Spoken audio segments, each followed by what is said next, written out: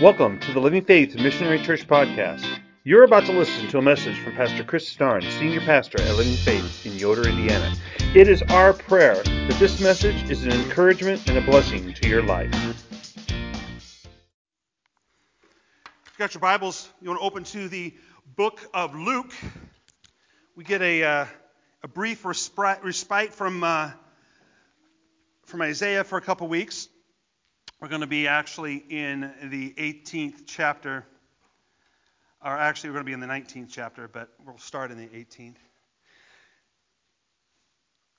Have you ever wanted to be in charge? Have you ever wished that you could be king for a day?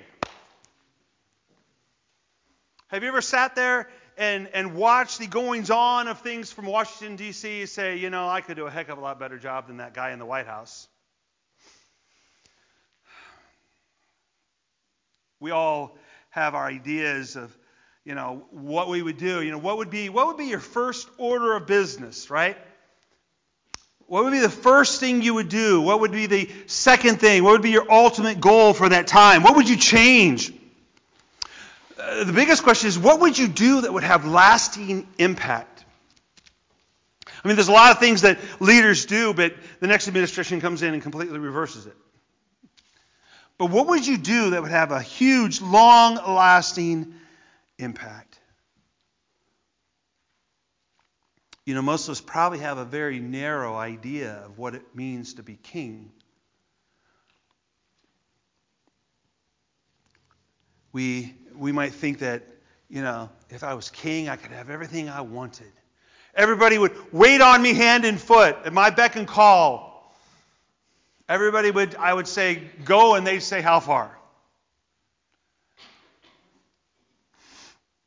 But see, the reality is that whenever you're a leader of a group, whether it's a king or whether it's a president or whether it's the leader of a company, there is a lot that rides on your shoulders.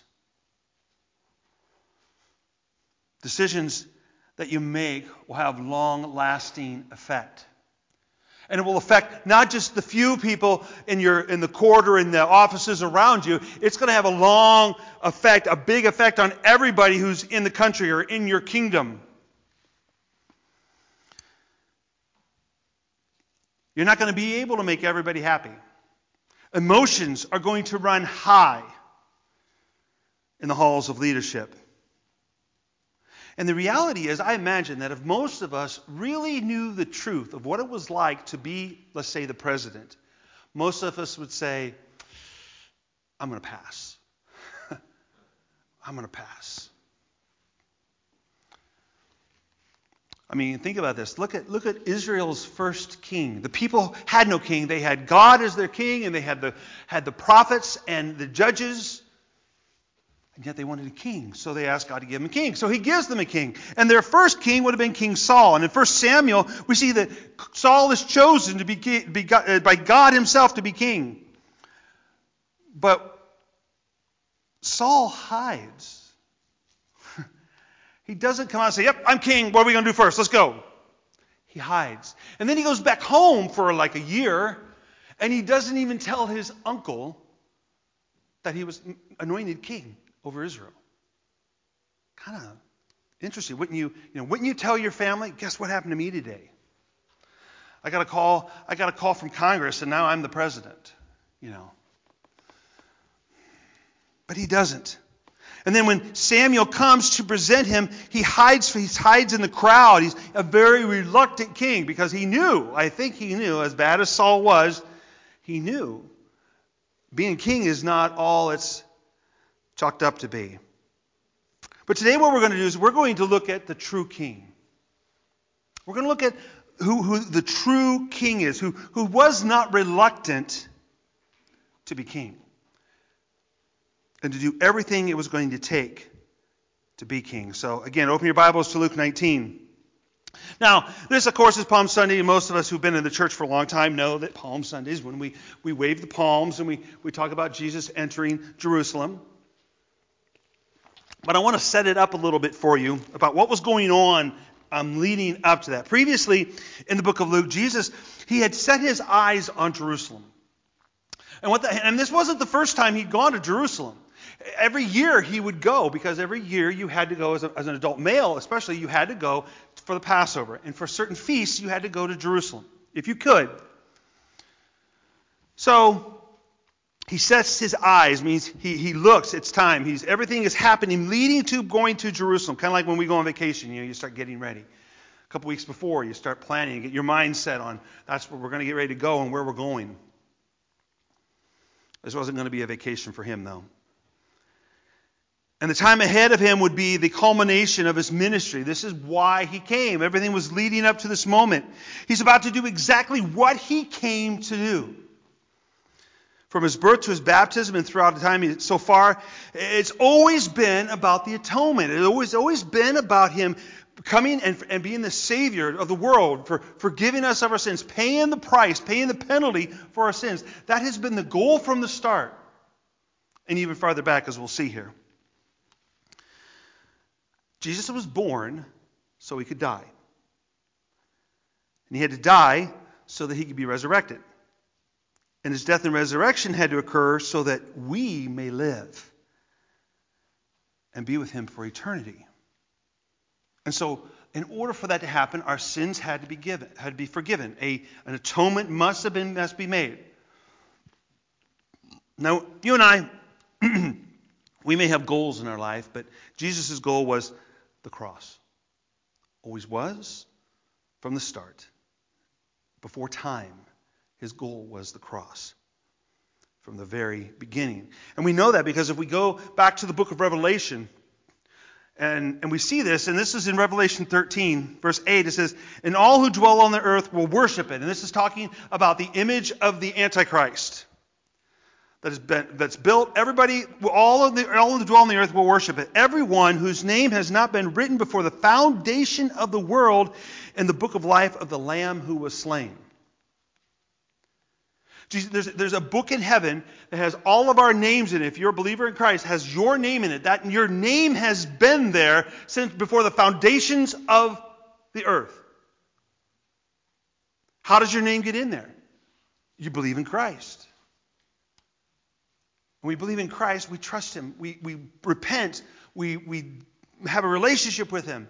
All these things that we need to do in order to have a relationship with Christ.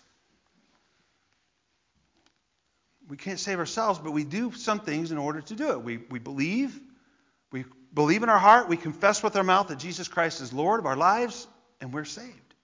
And our names are in the book of life from the foundations of the world. Before it.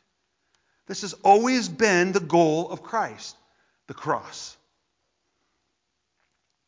God's plan from the very beginning of the world was that Jesus would become a man, that he would die on the cross to forgive us of our sins and rise again from the grave. That's always been the plan. This isn't just something that God came up with at the last minute. Well, see, I haven't talked to them in over 400 years. So maybe I need to send somebody. How about I send you, Jesus? No, that's not how it went. It's always been. That's been the plan. He sets his sights on Jerusalem and his purpose. And the interesting thing is, if you look throughout his ministry, he actually tells his disciples numerous times that he's going to Jerusalem to be killed.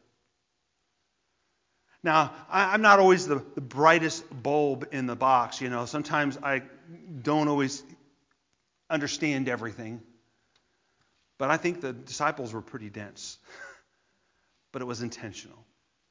If we go to Luke 18 and we see this, it says, "And taking the 12, he said to them, 'See,' I've set my sights. See, we are going up to Jerusalem." By the way, up doesn't mean it was north. It means Jerusalem sat on top of the hill. It was one of the highest places in the area. So when you were going to Jerusalem, you were going up to Jerusalem. Going up to Jerusalem, and everything that is written about the Son of Man by the prophets will be accomplished. For he will be delivered over to the Gentiles and will be mocked and shamefully treated and spit upon. And after flogging him, they will kill him, and on the third day he will rise. He told them what was going to happen. He says, going to Jerusalem, I'm going to be handed over to the Gentiles. They're going to whip me. They're going to flog me. They're going to spit on me. And then they're going to crucify me, and I'm going to die. And this is the third time he's told them this. The third time. Now, as parents, we hope our kids hear us and remember do what we do the first time. We will usually give them some grace the second time. If it's the third time, then we have a problem. Because then they're just not listening to you. But we'll kind of look at why they didn't understand it here in a moment. They didn't understand. It's somewhat understandable why they didn't understand what Jesus was talking about. First, they were kept from understanding. It's intentional that they don't understand. You know, if you spent 2.5 years, almost 3 years with somebody, and they tell you that we're going up to Jerusalem, I'm going up to Jerusalem to be killed, what's your first thing you're going to do? Don't go, right? You're going to argue with them. Don't go do that. You know, don't do it. Just don't do it. So they're kept from knowing that. That's probably one of the reasons why. Second, there was this sense all around them that there's something big in the air. There's something happening. There's this swelling, this upswelling of something going to occur. If you look out all through, actually through Jesus' life and actually through the history of Israel, you got to understand a lot of times the reason why we have Jewish festivals is because something big happened. And they're celebrating it. And I'll be honest with you, my thought is, and I think I can prove it with some of the theologians in Scripture, that as things go forward from here, big events that happen are going to happen on Jewish holidays. It's going to happen at certain times in Jewish holidays. Because it's that pattern that God has created. You see, but there's something going to happen. Something big is in the air. It's Passover. There's a lot of people, it's Passover. There's a lot of people in Jerusalem. And now they're going up for it to celebrate the fact that God passed over the Jews in Egypt. Also, Israel had been suffering under the nations for a long time. In Jerusalem, there's this air of expectancy and excitement. There had been many people who came along and said they were the Messiah, and they rose up to go against Rome, and they were conquered, and they were pushed down and defeated. Another one comes along and says he's the Messiah. A bunch of people start following him, and again. But there's something different about Jesus. There's something very different about him. So the people are expecting something to happen. See, they think that the Messiah is going to come in and he's going to establish his kingdom. And they're not really wrong, but they miss the biggest part of the purpose of the Messiah. Yes, the Messiah will set up his kingdom, but it's a kingdom that's here but not yet. See, when John the Baptist says, repent and be baptized for the kingdom of God is near. It's here now. It's a spiritual kingdom at this point. One day it will be a physical kingdom, I believe. And we can talk about that, discuss that. There's other thoughts on that. But I believe it's going to be an actual physical kingdom. But right now it's a spiritual kingdom. But he's going to set it up. But first, before he can set up his kingdom, he must suffer and die. If you want to, when Jesus says that everything that was prophesied by the prophets is going to happen to the Son of Man, you can go to either Psalm 22 or Isaiah 53. Both of those books, both of those chapters in those two books, give a good description of what's going to happen to Jesus. In fact, it's a chilling description because he talks about things that, pierced hands. At that time when Psalm was written, they weren't crucifying anybody. It hadn't even been invented yet. Read those two chapters and you'll see. I challenge you to read those this week. You see, what is happening in Jerusalem, what's happening with the disciples, they are focusing on the here and now only. They're sitting here worried about, Rome and worried about what's going to happen today. And they don't see the big picture that something has to be fixed before Christ's kingdom is settled here on earth.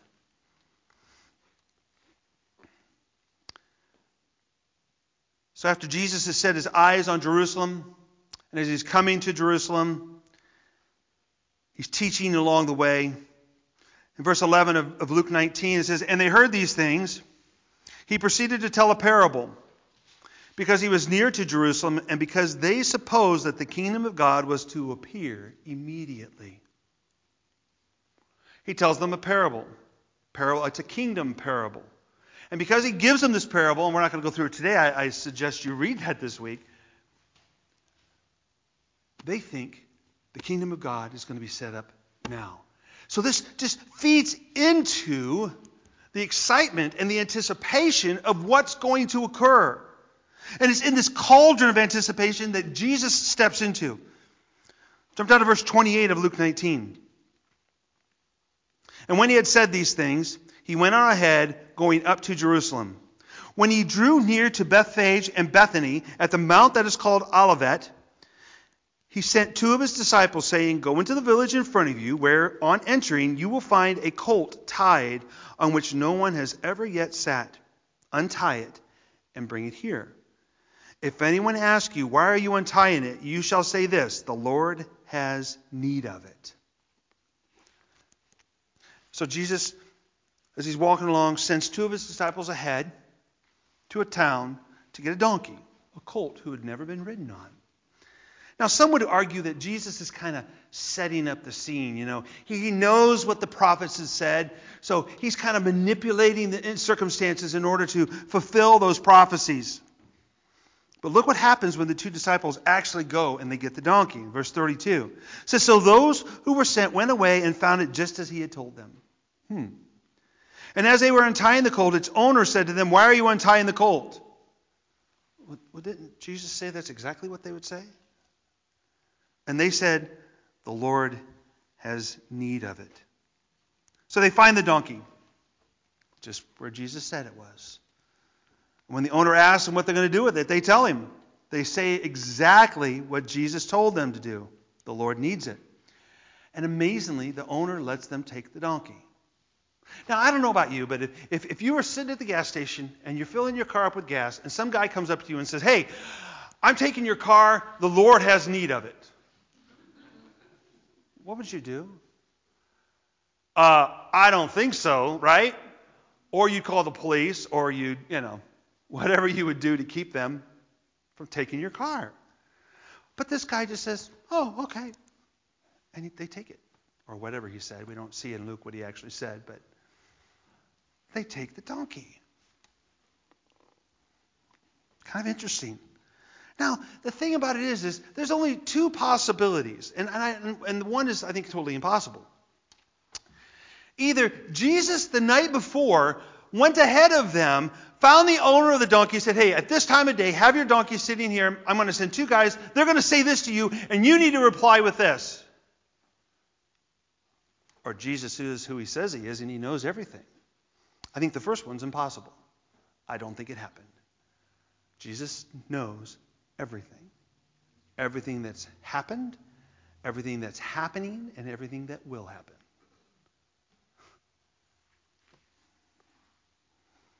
So they bring the donkey back. It says in verse 35, And they brought it to Jesus, and throwing their cloaks on the colt, they sat Jesus on it, and as he rode along, they spread their cloaks on the road. Now, him riding on a donkey may seem a little odd to us. I mean, this is the Messiah. This is the King, a King of kings and Lord of lords. And here he is riding on a donkey. I don't see people having a lot of donkey farms and riding donkeys on trails unless you're like in, out of the Grand Canyon. They do that a lot. But what do people ride around here? Horses, right? And wouldn't you think that the King of Kings would be riding in on a war horse, prancing, the war horse prancing along? For him to be riding on a donkey would not make a whole lot of sense to the Romans. I think that was kind of odd. But see, to a Jew at the time of Christ, to ride a donkey into a city, if you are the king, that's how the king would ride into a town victorious. If the king had gone off to battle, and usually they didn't ride donkeys into battle, They would ride their horses in a battle, and they would get close to the city, especially the capital city. The king would actually get off his horse, get on a donkey, and ride into the town on a donkey. That would tell the people, we were victorious. So Jesus is riding into Jerusalem on a donkey, claiming victory already. Now, I want you to think about that. You're looking for the Messiah. You're looking for the Messiah to come.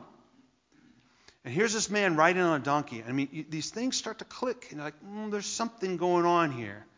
And it would increase the excitement. This is different. This is new.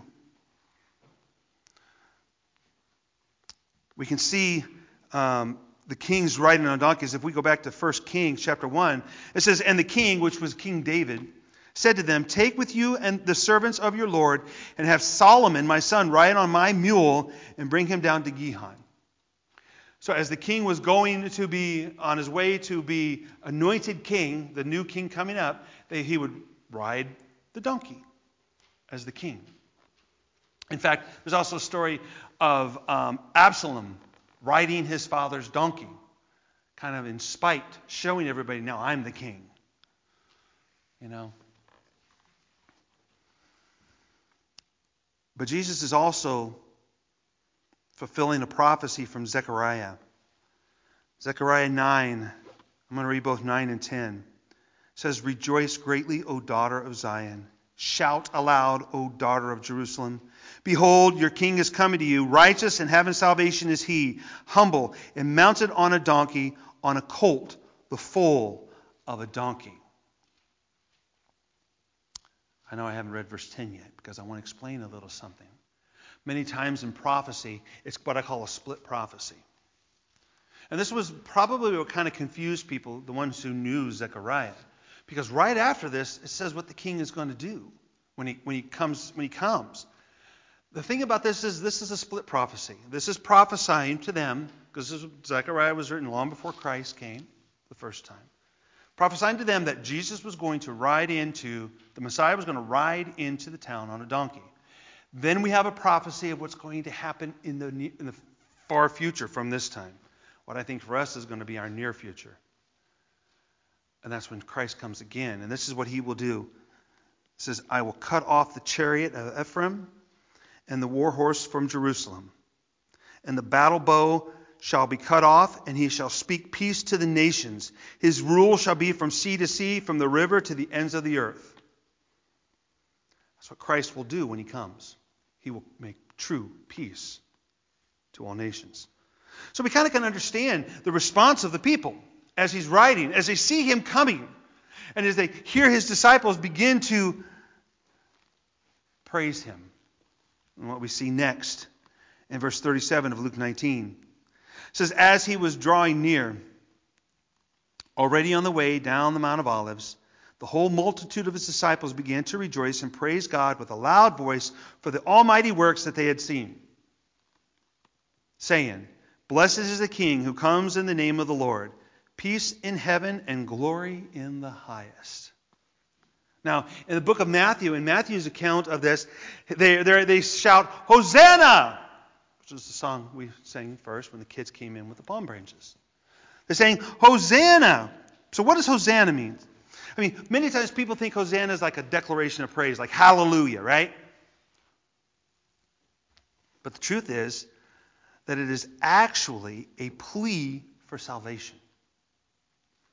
It comes from two Jewish words that we see in Psalm 118:25. It says, save us, we pray, O Lord, we pray, give us success. So the word save, the first word, save us or deliver us, is yasha in Hebrew. And the word for translated as pray is ana, which means to beg or to beseech. So combine these two words, yasha and ana, yasha ana, Hosanna is how we translate that. So here's what they're saying. Saying, we beg you, deliver us. See, they know something is happening. What they don't understand, though, they don't understand what they're saying. I mean, can you imagine the excitement of that day? This is it. This man that the disciples had spent 2.5+ years with every day, who had taught them, who had disciplined them, had loved them, fed them.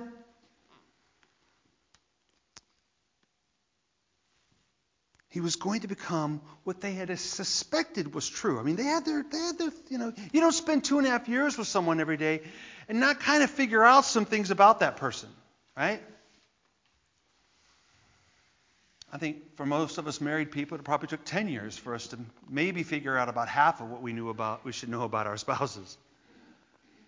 But see, they knew something was different.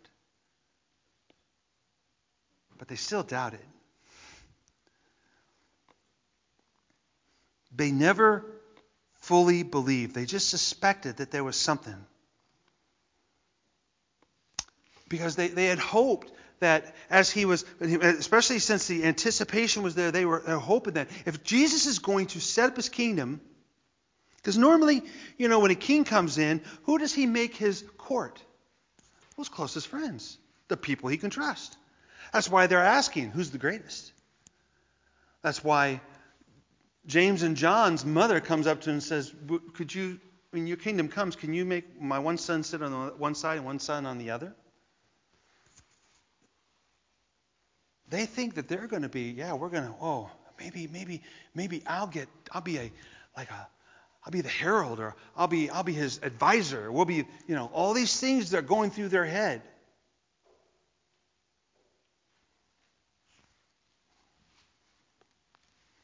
They wanted Jesus as their king as long as it was on their terms.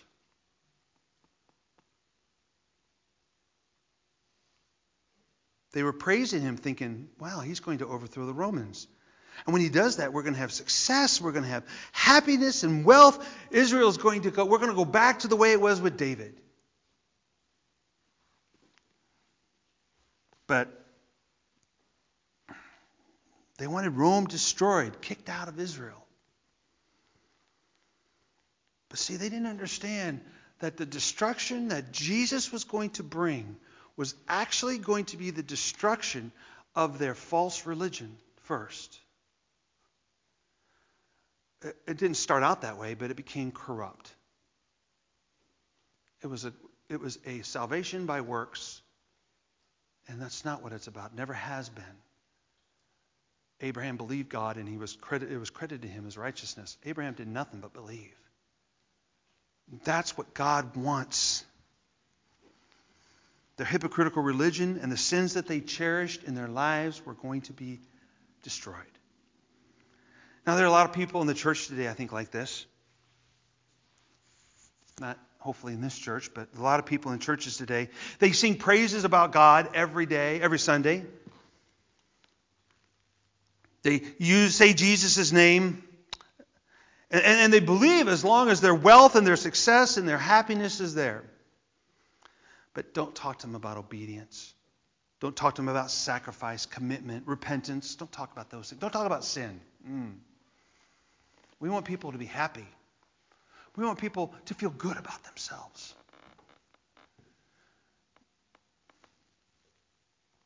Like many in Jerusalem, many people today loudly proclaim the name of Jesus, not even knowing who Jesus truly is. Yesterday, we were sitting with the guys for coffee, and I was talking to them about a video. There's a guy I watch. His name is Chris Rossborough. He is a Lutheran pastor. He has a podcast called Fighting for the Faith, and he takes what's said about about God and compares it to the Word of God. And he actually had a video of a church, a Presbyterian USA church. Had a woman up there who was praying to the God of all identities, the he, she, and they. And it was blasphemous. It truly was. See, a lot of people in churches have no idea who Jesus is because the churches are not preaching Jesus from the Bible. The Jesus who came, suffered, died for their sins. They want the Jesus who comes in and makes their life perfect, makes their life good. You can have your best life now, as Joel Osteen says.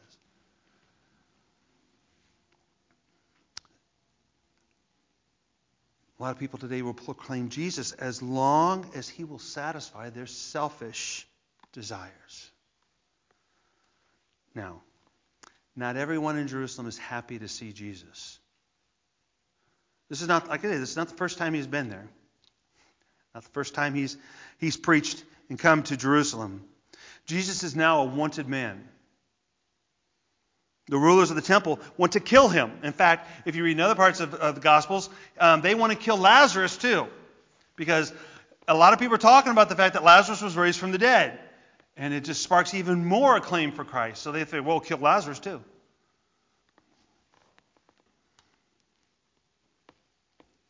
But they can't because they are afraid of what the people are going to do. Luke 19, verse 39 says, and some of the Pharisees in the crowd said to him, Teacher, because everybody is worshiping God, saying, Glory to God in the highest. Blessed is he who comes in the name of the Lord. Hosanna. Right? Teacher, rebuke your disciples. And he answered them, I tell you, if these were silent, the very stones would cry out.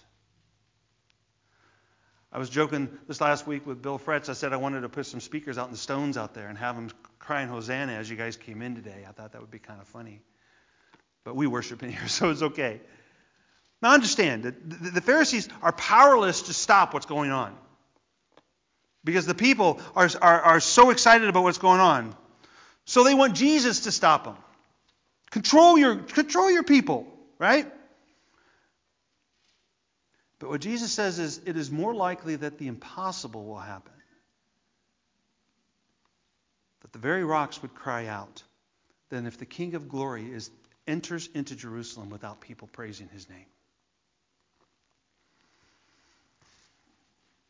See, joy and worship of God is appropriate. It's very appropriate. And it's necessary. Now remember when I said earlier in my sermon that, the halls of leadership are full of emotions. And I don't just mean like, sadness. I mean, we're talking a huge swing of emotions.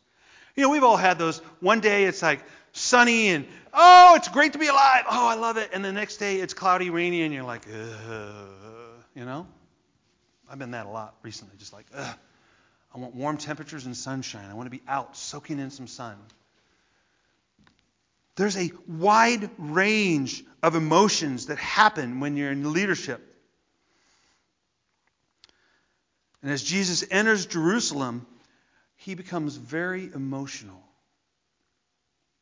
It says in verse 41, and when he drew near and saw the city, he wept over it. They were just praising his name. They were just worshiping God. And he comes to the city, sees the city, and he begins to weep.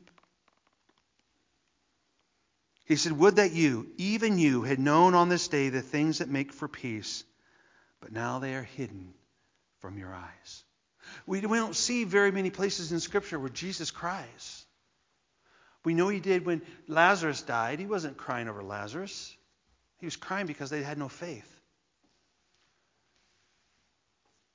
He's not crying over Jerusalem because Jerusalem is being held by the Romans.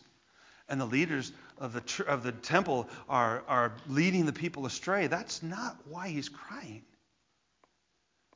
He's weeping over them because they don't believe and they don't have faith. They don't trust him. He knows their hearts. He knows why they're calling Hosanna. Because they want him to overthrow Rome. And there's something much greater than Rome hindering your life. In our world today, I'm so fed up with our government, and I don't care if this gets out there on the internet. If I have black, SUVs pull up in front of my yard, I don't care. But understand, I'm fed up with it. I'm fed up with all of it. But you know what I'm more fed up with? The sin that's in my life. That government's going to go away sooner or later. My sin needs to be taken care of, needs to be dealt with, needs to be overcome, needs to be repented of. Because that's eternal. What the government does, whatever. People will keep asking me, well, How much are you going to have to be tortured before you deny Christ? I said, never happened. I won't deny him. Well, they can do a lot of bad things to you. Yep, they sure can. That's temporary. It's temporary. Jesus is crying over the city because of their lack of faith. The people are looking at the wrong place for peace. We do that, right? We look to the government to bring us peace and contentment. We look to our worldly goods to bring us contentment and peace. I'm guilty of that. I love to buy things. I have to really temper it, because I could have debt, skyrocketing debt. I don't. I pay my credit cards every month. I don't have debt, except for the house. But worldly goods will not do it. Sometimes we look to our relationships to bring us contentment, to bring us joy. People fail us. The very ones closest to us fail us. All the pastors I've talked to that I've known who've struggled in their ministries, it's always the people that you invest the most into that hurt you the most. The ones that leave the church, you've invested all your time in them, and they still leave the church and they want nothing to do with you.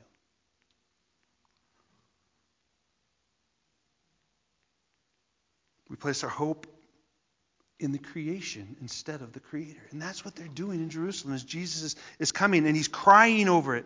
They should be looking to the Prince of Peace for contentment and peace. But see, the problem is that the truth of peace, about peace, is hidden from their eyes. Now you could say God is hiding it from them intentionally, or it could be that their sins and their focus on the worldly things is hiding the truth from them. It's not always that Satan is blinding us. It's sometimes we blinding ourselves because we're putting other things before God. That's what blinds us. Paul says in 2 Corinthians 4, 3-4, he says, and even if our gospel is veiled, it is veiled to those who are perishing. There's no reason why we shouldn't see the gospel in every part of our lives, because it's not veiled for us. We put up the veil. We put up the blinders. God doesn't. It's open to us. In their case, the God of this world has blinded the minds of the unbelievers to keep them from seeing the light of the gospel of the glory of Christ, who is the image of God. If somebody doesn't believe in God, it's partially because either they've put the blinders up or Satan himself is blinding them. But you and I, Satan doesn't have that power over us. We can overcome him. Put on the full armor of God. The evil in the world wants to blind people to the truths of God's word.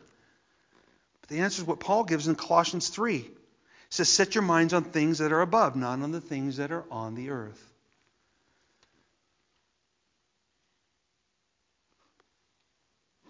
And then as Jesus is weeping over the city, he prophesies about what's going to happen to Jerusalem, and this will occur in 70 A.D. Verse 43, 44, for the days will come upon you when your enemies will set up a barricade around you and surround you and hem you in on every side. He just was weeping that they don't see the truth, and now he's telling them this is what's going to happen because of it. And tear you down to the ground, you and your children within you. And they will not leave one stone upon another in you, because you do not know the time of your visitation. With sadness and weeping, Jesus sees the temple being destroyed. In fact, if you go to the temple today, on one side there are these huge rocks which they believe are from the time of Christ, that the Romans knocked down and threw over the side of the Temple Mount. Jesus' prophecy comes true. But see, Jesus at that time, the people at that time had misunderstood his role and his mission. They're celebrating, laughing, cheering, while Jesus is sobbing about the spiritual truth of this great city and of its people. I'm afraid that Jesus would probably weep over the church today for the same reason. The next scene we see in the book of Luke is we see Jesus in the temple. It says in verse 45, as he entered the temple and began to drive out those who sold, saying to them, it is written, my house shall be a house of prayer, but you have made it a den of robbers. So Jesus comes into the temple, sees what's going on. He assesses what is happening in the temple. And he throws a temper tantrum, right? No. Some people might call it that, but that's not what it was. What Jesus did was what's called righteous indignation. He sees the wrong being done. He's angry at the leaders of the temple because what we don't know from Scripture, but we know from history and from books written by Jewish authors and Jewish historians, is the fact that at that time, what they would do is the outer court, where the court of the Gentiles was, they'd set up like a market. Because if you came to Jerusalem to do your sacrifice, 9 times out of 10, you wouldn't bring your animals with you. If you were from all the way from Galilee, you wouldn't be able to bring your animals. You'd be robbed on the way. So what you could do is you could come to Jerusalem and they'd have stalls where you could buy sacrifices. The problem is that they were overcharging you for the sacrifices. What are you going to do? You have to sacrifice. These are the only ones you can buy. We got you. The other thing they were doing is you could not pay the temple tax with Roman money. So you had to change your money to temple money. And in order to do that, there was an exchange rate.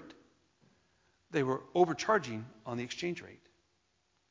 The priests were getting rich on this. Not only that, the priests would control where the booths were set up. Well, if you want a booth by the beautiful gate, it's going to cost you a little bit more. That's what they were doing. They were taking advantage of people, ripping people off. And in fact, what they were doing were keeping them from God. And this made him angry.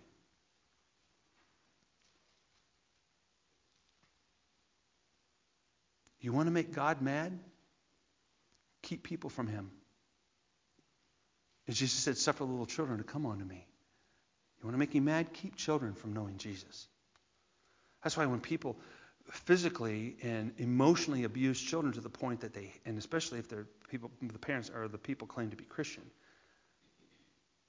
that makes God angry. If that child hates God because of what you've done. We need to be bridges, not barriers to those who do not know Christ. Now, I want you to understand, this does not mean that we water down the gospel so that they accept it. No, we preach the truth in love. We preach the full gospel. We don't try to make it more palatable for people. We preach it and allow the Holy Spirit to do his thing. He's responsible for changing the hearts, not us. Don't change the message. The message is the gospel, the true, full gospel. Now, for the rest of the week, Jesus is teaching in the temple. It says in verse 47, it says, and he was teaching daily in the temple, and the chief priests and the scribes and the principal men of the people were seeking to destroy him, but they did not find anything they could do, for all the people were hanging on his words. Now I suggest that this week, as we lead up to Good Friday, that you read Luke chapter 20 and 21. Because it talks about all the things that Jesus teaches, the parables he teaches while he's in the temple and when he's with the people. And then join us on Good Friday at 7 o'clock for a service. Now, as we close today, I challenge you to examine your life. Examine your life. We have a tendency not to see our sins, not to think that we're sinning, but the reality is we are. We're all sinners. And we need to confess it to God. And the best time, I think, any time's the best time, but a good time to do that is during this time of the season, during Easter. Recommit yourself to Christ. John wrote in 1 John 1, he says, we say we have no sin, we deceive ourselves, and the truth is not in us. But if we confess our sins, he is faithful and just to forgive us our sins and to cleanse us from all unrighteousness. We all have struggles in our lives. We're all struggling with things. And we all struggle with sins. And that's the first thing we need to do. If we have struggles in our life, we first need to eliminate the sin in our lives. We need to confess it. Hand it over to Christ. He's paid the price for it already. We just need to give it to him. We need to give it up. Quit trying to deal with it ourselves and cover it up and hide it from ourselves and hide it from everybody. Confess it. Because see, Jesus can come in and he can turn your tables. He can turn your tables over. He can clean your house if we just cry to him for help. What we need to do is we need to step off the throne as king of our lives and allow the King of Kings and the Lord of Lords to not just reign in our life today, but for eternity. Let's pray. Thank you for joining us today. We hope this message was a blessing to you. If you're watching on YouTube, please like this video as it will help in spreading this message into the global online community. Please consider subscribing to our page so that you will receive notices when we post new messages.